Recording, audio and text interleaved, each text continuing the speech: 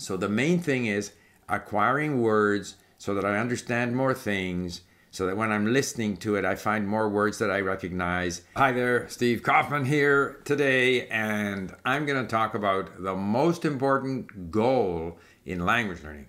In other words, how to learn words. Language learning has always, in my mind, been about acquiring words, and I'm going to explain what I mean by that. And you'll remember that I made this one video about the 7 most important goals in language learning, and number 1 is learning words. If you enjoy these videos, please subscribe, click on the bell for notifications. If you follow me on a podcast, please leave a comment. First of all, because there was a number of people commented on how my microphone was a bit of a distraction, I'm trying to set up here in such a way, oriented with my camera, that you don't see the microphone. I hope that is the case. In fact, I will check on that right now. I think I can do that here, if you bear with me. And yeah, the microphone is out of view. So, also, I'm going to do, I mentioned in that previous video where I talked about the 7 goals of language learning, I'm going to go through each goal and talk about how we in fact learn words, for example, today. I did a video about how I learned Ukrainian, and I'm going to continue doing videos about how I learned these different languages.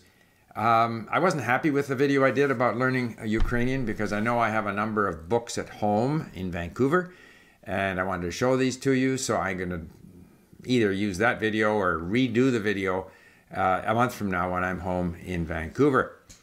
But I will be, and so if you're interested in hearing how I learned different languages, let me know which languages you're interested in hearing about, and I will try to make videos about how I learned them and to what degree, in fact, I did learn them. So, words. When we designed LingQ, it was designed around the idea that, to me, the simplest measure of where you are in a language is how many words you know.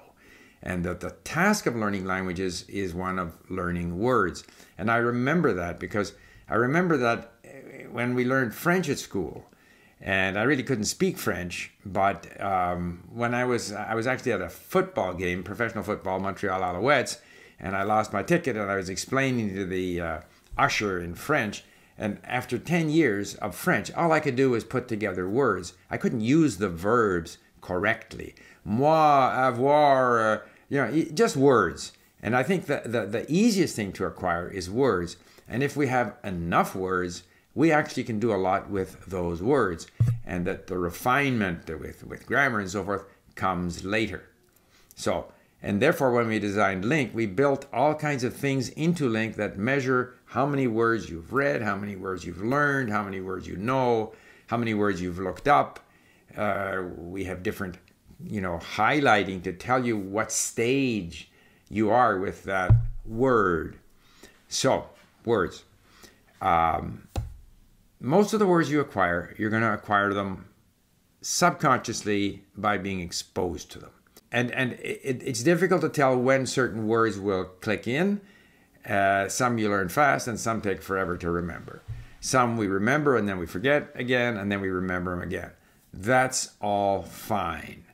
But initially, say if you're on LingQ and you've got a page of text in a new language, let's say Finnish for me or Icelandic or something, everything is blue. And I have to look up every single blue word, and ideally I do it in sentence mode, so I'm not having to deal with too much content at once. And all of a sudden, each one of these blue words, I look them up and they are now all yellow.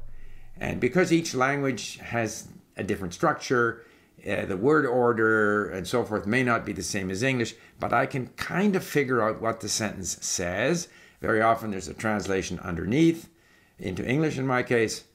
And so I'm on my way to getting a grasp of the language. I'm on my way to acquiring words. The ultimate goal, if we use again LingQ as the example, is that the whole lesson page will be white. That the blue words will have become yellow words because I looked them up and I'm trying to learn these words, but eventually these words do become known. When they're known, they're white. And I noticed that over months or so, Because any word, once I've learned it and it's become white, it will show up white in every subsequent lesson. And any word that went from blue to yellow will be yellow in any subsequent lesson. So there's a gradual process of making these pages lighter and lighter in color. Now, some people say, oh, and I should also point out that the only thing we can measure at LingQ is your passive vocabulary. And I have said this before in videos. I'm a great believer in the power of passive vocabulary. I'm a great believer in input, in comprehension. So when we see a word in a context and we understand that word in that context, at least in my case, I consider that word known. It is known in that context. It is known passively. It doesn't mean that I can use the word, but I'm on my way.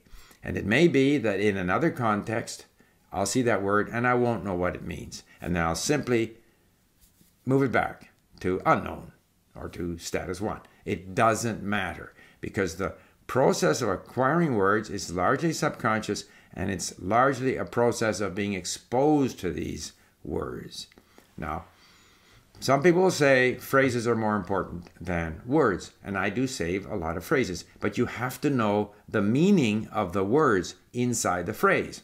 And then when you see phrases with words that naturally belong together, you can then save that phrase and try to remember that phrase so that you have a handy, ready-to-use phrase with the way these words are normally used in the language. But the fundamental job is acquiring words. And if you don't need to look a word up, this LingQ will assume that you know that word.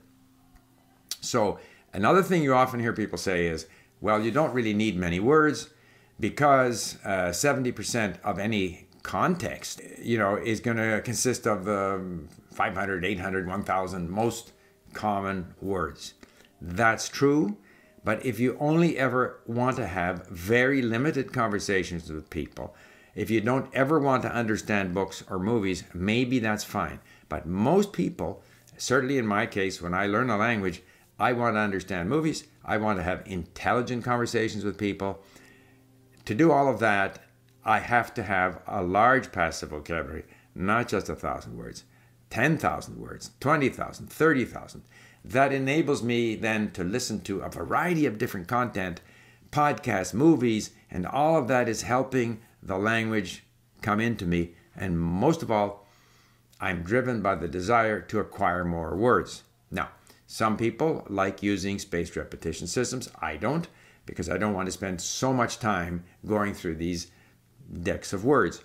Also, I'm not a big fan of flashcards, but other people do use them and swear by them and think they're great, and so that's fine. I'm not against them. But even at LingQ, where we have flashcards, different activities, I sometimes do them, but mostly I just work with lists. In every lesson, behind every lesson page, behind every sentence, I can review the words from that page. I can review the links, words that I'm trying to learn. I can review words that I have never seen before, blue words. I can review words that I have long since moved to known. I can review them if I want. I like seeing words in lists. Lists, to me, are better than flashcards because you can see more of them more quickly. And to me, reviewing words is just another form of exposure. It gives you another kind of activity where you are being exposed to the language. And with lists, there are a number of advantages. You can go through the lists alphabetically. So then you start to see words that have the same prefix. Very often you'll start to see connections between words. You'll see that you have saved 3, 4, 5, 6 words that begin the same way and maybe share some common meaning. I find that very helpful. You can review your words in lists based on frequency. And if you, like I'm often motivated to move some of the words that I have saved, and I have a lot of them in all the languages, I want to move them to known. So if I take my high frequency words, I'm more likely to find words there that I actually already know, but I haven't had a chance to move them to known. So I'll go in there and I'll move a bunch of words to known. It's good for my known words total. And also for my learned words total on LingQ. Another thing you can do with lists is, let's move on to another subject here. Words have different functions in the sentence. So even without knowing, say, all of the conjugations of verbs, at least we're aware that there are words that are verbs, there are words that are nouns, there are words that are adjectives, adverbs, or conjunction, in other words, connecting words. So we can tag for these if we want to.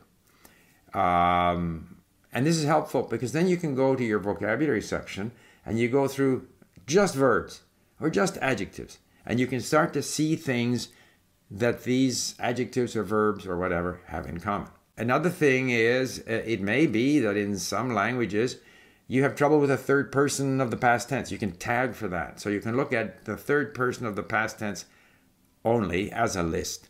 Or you might, if languages that have cases, you can look at just the instrumental case, let's say in Russian or Slavic languages, and you can just review those. So lists, to my mind, are more useful in terms of reviewing for exposure than flashcards, because I'm not actually that interested in racking my brain to try and remember something. I don't actually believe that that's all that useful. So the main thing is acquiring words so that I understand more things, so that when I'm listening to it, I find more words that I recognize. Even if I'm fuzzy on the grammar, the words, generally speaking, the meaning is redundant. So even without having a full knowledge of the grammar, you can kind of figure out the meaning if you have the words. So goal number one to me is acquiring them naturally, varying your activity so that you can sometimes get tired of reading and saving words and phrases. And so you can go through lists of words for different reasons in order to maybe move the status to known or whatever it might be. And so as you progress in the language, and particularly when you get past sort of the first stage in the language, because again, remember that frequency declines very, very quickly. So in an initial period, you're seeing words quite often. You don't have to worry about acing the 500 most frequent words in the language. They're frequent. They will show up. You needn't worry about them. And the frequency declines very, very quickly. And so pretty soon we're into a space, what I've called the sort of long, shaft of the hockey stick, where we feel as if we're not making any progress because we're not seeing these words as often as we used to, because the words we now need are less frequent. And that's where, again, on LingQ, where we keep track of how many words you've learned, how many words you've known, how many links you've created, how many words you've read. This tells you that you are being active, that you are pursuing these words. And if you are pursuing these words, you will improve. You will acquire the language, because to pursue these words, you've got to be listening and reading. If you're listening and reading and pursuing words, the language is coming in you. So, to summarize, number one goal in language learning is to acquire words. Keep that as your goal. Keep that as your major activity. Be conscious of the fact that you are acquiring these words, even though at times it seems that you can't remember them. You can't remember when you need to use them. You keep on forgetting their meaning. None of that matters. If you continue to pursue words, you will eventually achieve your goal insofar as words are concerned, and your goal insofar as achieving fluency is concerned. So, thank you for listening. That was the first in the series on the 7 most important goals in language learning. Bye for now.